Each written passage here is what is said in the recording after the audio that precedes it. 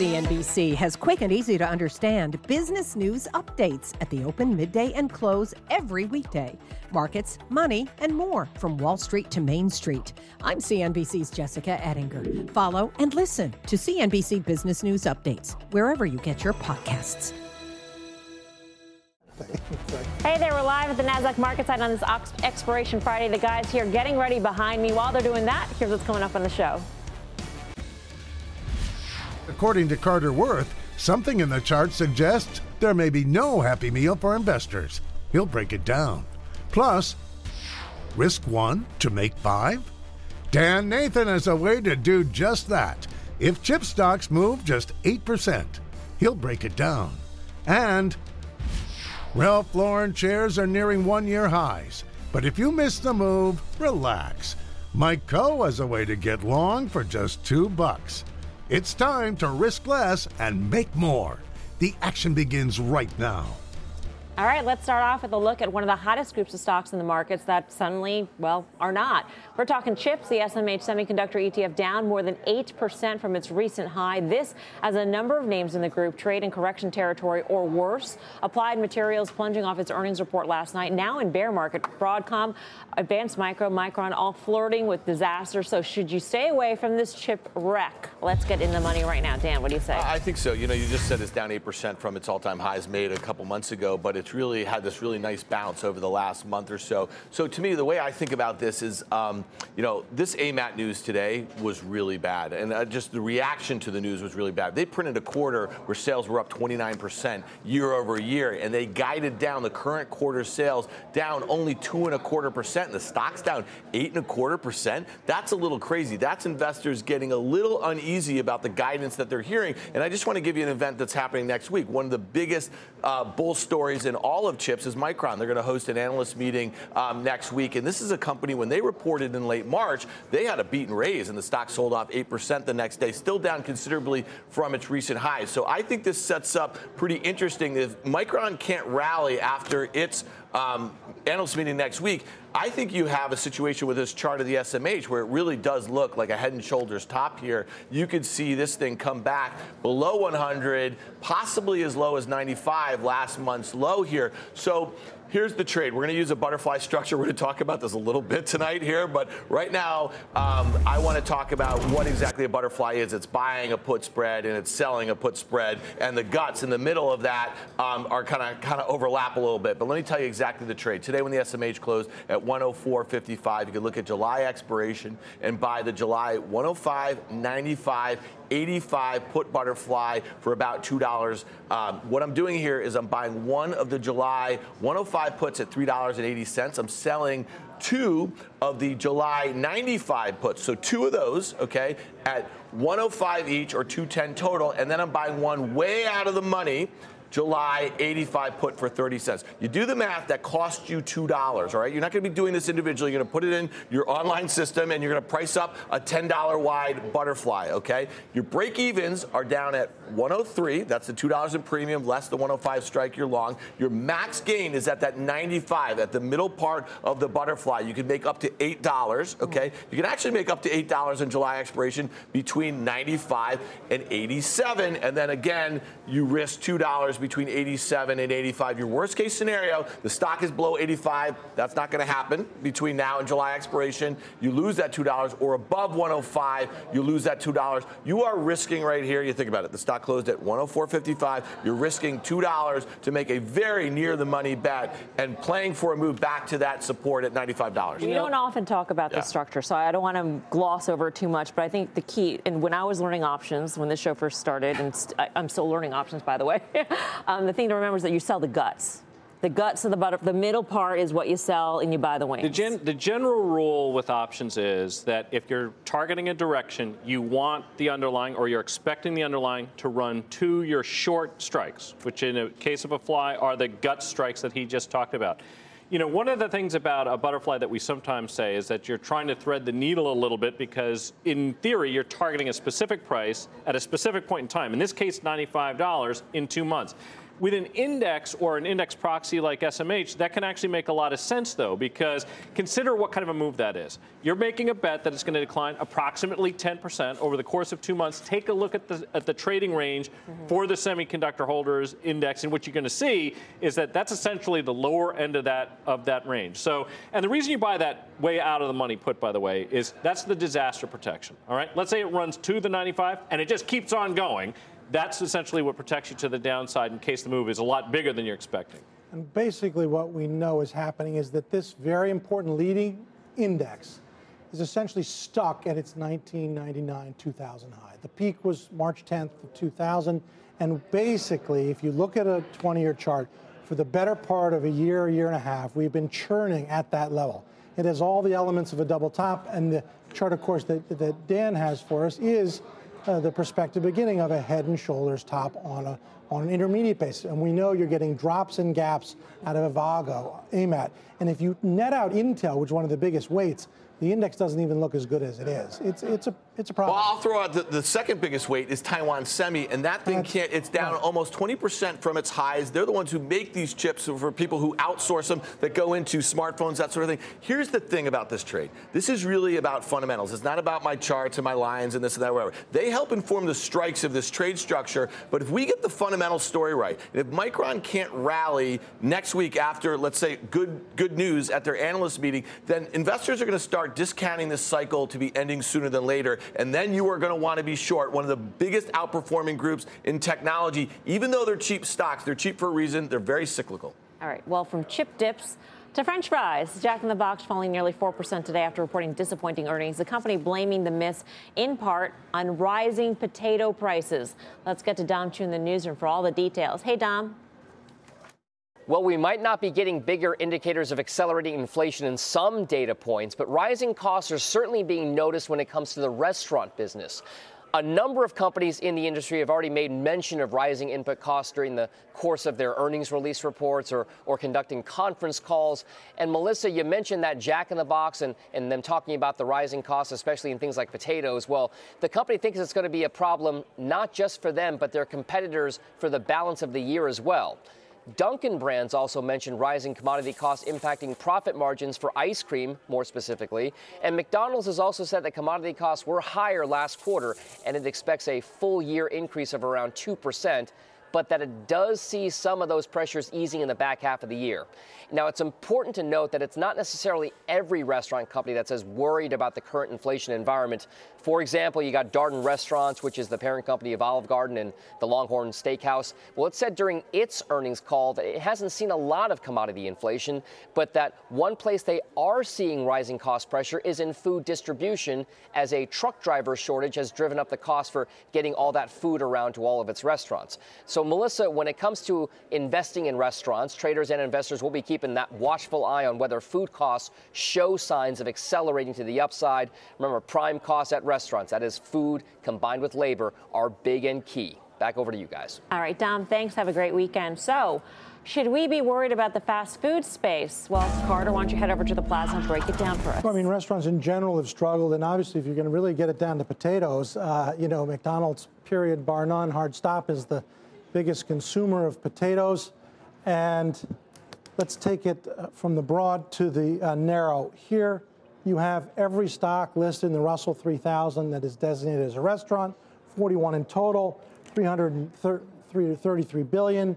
So names you know, not potatoes here, but coffee. The point is these are the big brands: McDonald's, Wendy, Yum, Chipotle, Starbucks, and so forth and so on. Domino's, Dunkin', Shake Shack, Dave & Buster's, Sonic, and that's just a sampling. So this is the who's who. It's everyone that, again, is listed, 41 stocks. And I want to just take a look at this index. It's these securities plotted equal weight, which basically, and here's the thing, haven't made a whole lot of progress in the better part of 3 years. In fact, this is a 5-year chart. So to put that in perspective, what I've done is I've given you a relative chart to the S&P 500. And if we put in a line which really depicts this, what we know is that relative performance peaked in 2015. And even as basically the aggregate is down slightly, relative performance to equities as an asset class has been nothing short of disastrous.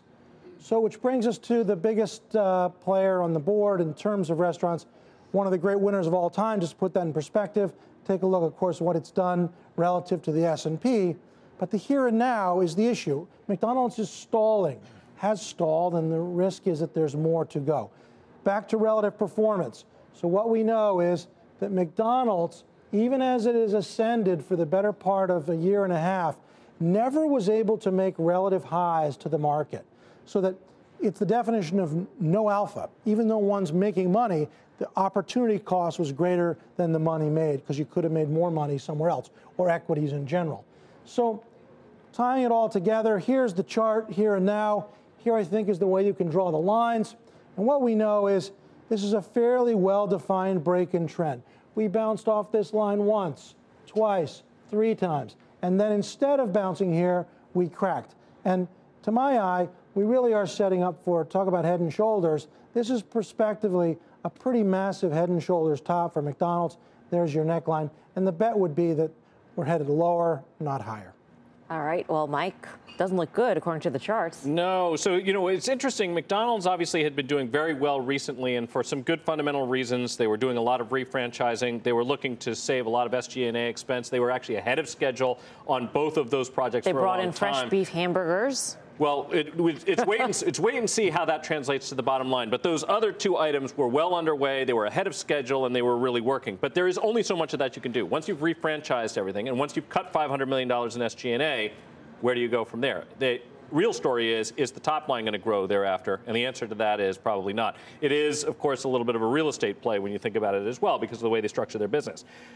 I was thinking of using a structure similar to Dan's. Mine's a little bit different, though. So I'm using what's called a broken wing put butterfly. Broken wing put butterfly. And specifically, the one I was looking at was the July 160, 150, 145 put fly. Buying one of the 160s, selling 2 of the 150s, and then covering the bottom part of that by buying the 145 put. Notice that the distance between the strikes is different. And why this is kind of critically important is because actually this is not a situation where you can actually lose money if it goes too far, too fast, which you can with a conventional fly. In this case, once it gets down below your break even, it's going to be profitable. Your profits will trail off a little bit below that short strike. That's still the sweet spot. But no matter what happens, if the thing really falls out of bed, this trade ends up being profitable. You're spending $2.20 for that. Most can be worth is 10, but even if it goes down below that 145 strike, you're still making money. And the idea behind selling those 2 options, by the way, is that you're trying to collect decay. Out of the money options will decay, and by buying one at the money or close to it, selling those other 2, that's sort of the way you can make a fly trade and make sure you don't hurt.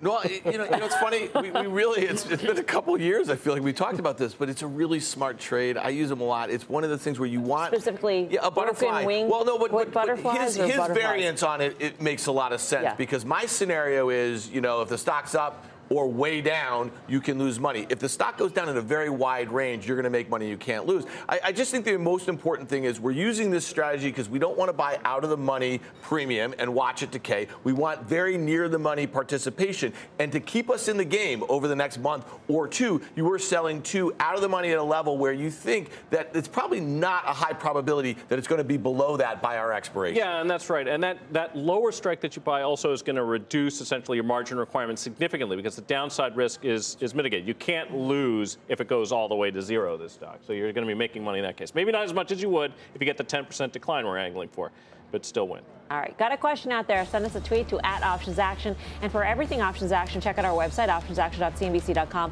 While you're there, you can sign up for our super cool newsletter. Carter says it's more exciting than the royal wedding. So don't be the only one missing out on this thing. Here's what's coming up next. Mike Coe chose a way to get long Ralph Lauren shares for just $2. He'll break it down. Plus, calling all Options Action fans. Reach into your pocket, grab your phone, and tweet us your question @Options Action. If it's nice, we'll answer it on air when Options Action returns. Welcome back to Options Action. Retail's on a bit of a hot streak, although falling today. Check out the XRT retail ETF, up more than 3% this month and outperforming the broader markets. And it could be make or break time for the group as we head into a very busy week for earnings. Check out some of the names that could see the wildest moves. The options market implying a 7% move in either direction for Ralph Lauren and Gap, around 8% for Michael Kors, around 10% for Foot Locker and Urban Outfitters. So, should you shop for any of these names ahead of the reports? The always fashionable Mike Coe is at the plaza right now for call to action. Mike.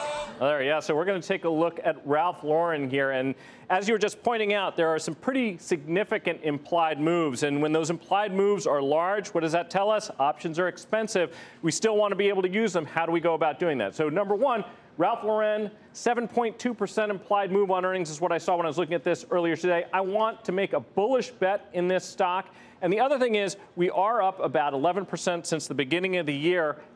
Worst case, if I do end up owning it, I'd like to own it closer to where it began than where it is right now. And I think we can use a call spread risk reversal to accomplish this. We can take a look at where the stock is. It was about 115 or so at the close today. We can see that right around here, we're looking at the 100 level essentially as the downside, and right up here, we're right around 120 is essentially the upside that we're going to be targeting.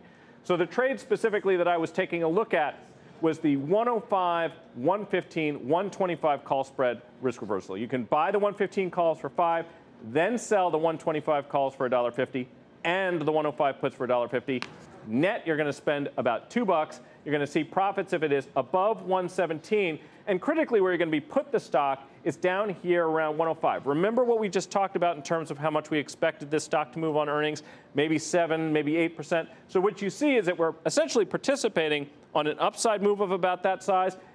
We're going to miss most of the losses on a downside move of about that size. And finally, if we do have the stock put to us, it's going to be down around this 105 level, not far above where the stock began the year. So this is a way you can make a bullish bet and participate to the upside from here and then essentially own it where it began the year if it doesn't work. And finally, let's just quickly go ahead and take a look at what the probabilities are here. So first of all, one of the things we can see is stock was 115. So it's basically a 100% chance that it's going to get there.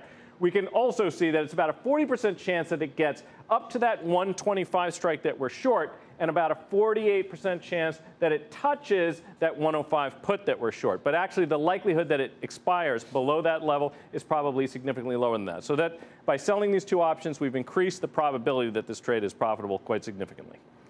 What do you think of Mike's trade? So this is really important. We talk about the different uses of equity options when we're thinking about what to do with a stock. And one of the main ones here that Mike's describing is really risk management. So he's created a trade structure based on the probability of outcomes, based on what the options market is implying for this thing. He's selling it a put at a level that if he was put there down at 105, or essentially 107 plus the premium, this is better than if he was to buy it right here at 115. But the call spread gives him the opportunity to participate very near the money. So I would view this as almost a long stock replacement and using it for risk management purposes rather than buying the stock here. So I like the trade structure if you like the story and you want to be long into the event. And in terms of its setup, it has a common circumstance with so many beaten down retailers, meaning a peak 3 to 5 years ago, a long decline, in this case, a 60, 70% wipeout, and then a gradual bottoming out, which is what's been going on in things like Abercrombie and Under Armour. And we have it here yet again. And the presumption is that the bottoming out process is not complete, right? So we have breakout potential to a new high. I think the setup is good. You know, one of the things you can definitely see in stocks like this is that real money is basically supporting the stock, even though if you look at the fundamentals on a trailing basis, they don't look that good. You know, this is the exact opposite situation as what you see in something like Campbell's Soup, where it looks cheap on a trailing basis, but everybody's fleeing the stock because there's more trouble ahead. All right, still ahead. Energy stocks were on a tear, soaring nearly 15% in the last few months. But could the rally be running out of steam? We've got all the details. Plus, got a question for one of our traders. I know you do. So send us a tweet to @OptionsAction. If it's nice, we can read it later on in the show. We are live at the NASDAQ market site in New York City's Times Square. Much more Options Action right after this.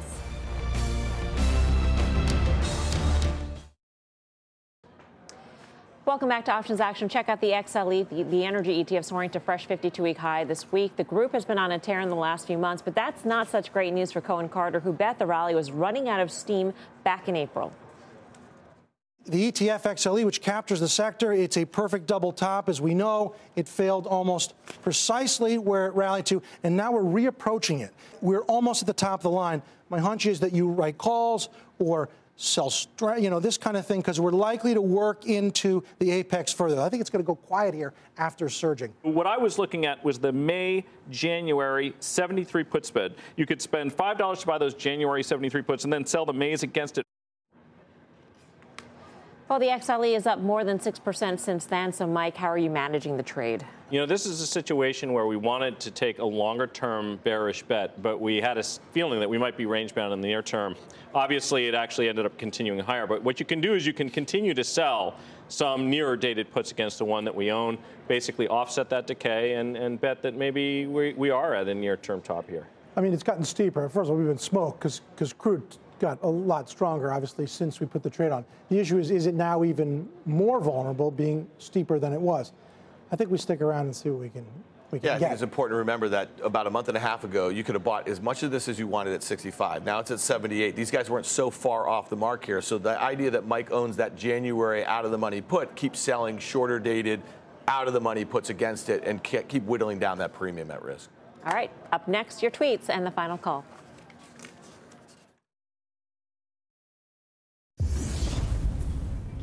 Time for a tweet. Our first fan says, I got assigned on a credit put spread. Now what? Can you explain the strategy? Professor Coe to the rescue. Yeah, if you were assigned on a credit put spread, you actually now own the underlying. And if you still want to be a premium seller, you can now go ahead and start selling calls against it. However, if you are not comfortable owning the underlying, get rid of it. Maybe put on another options trade. All right. Time now for the final call. Carter. Mickey D's. I'm a seller. Mike. Use a broken wing put fly in McDonald's. Broken wing put fly. Yeah. So after that AMAT, I like setting up short in the SMH into Micron. But if you want to wait and Micron can't go up after its thing, then you sell the SMH. All right. Looks like our time has expired. I'm Melissa Lee. Thanks so much for watching. Have a great weekend. Don't go anywhere. Mad Money with Jim Cramer is up next.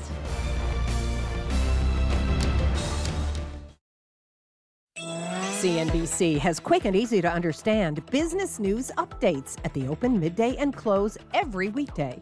Markets, money, and more from Wall Street to Main Street. I'm CNBC's Jessica Ettinger. Follow and listen to CNBC Business News Updates wherever you get your podcasts.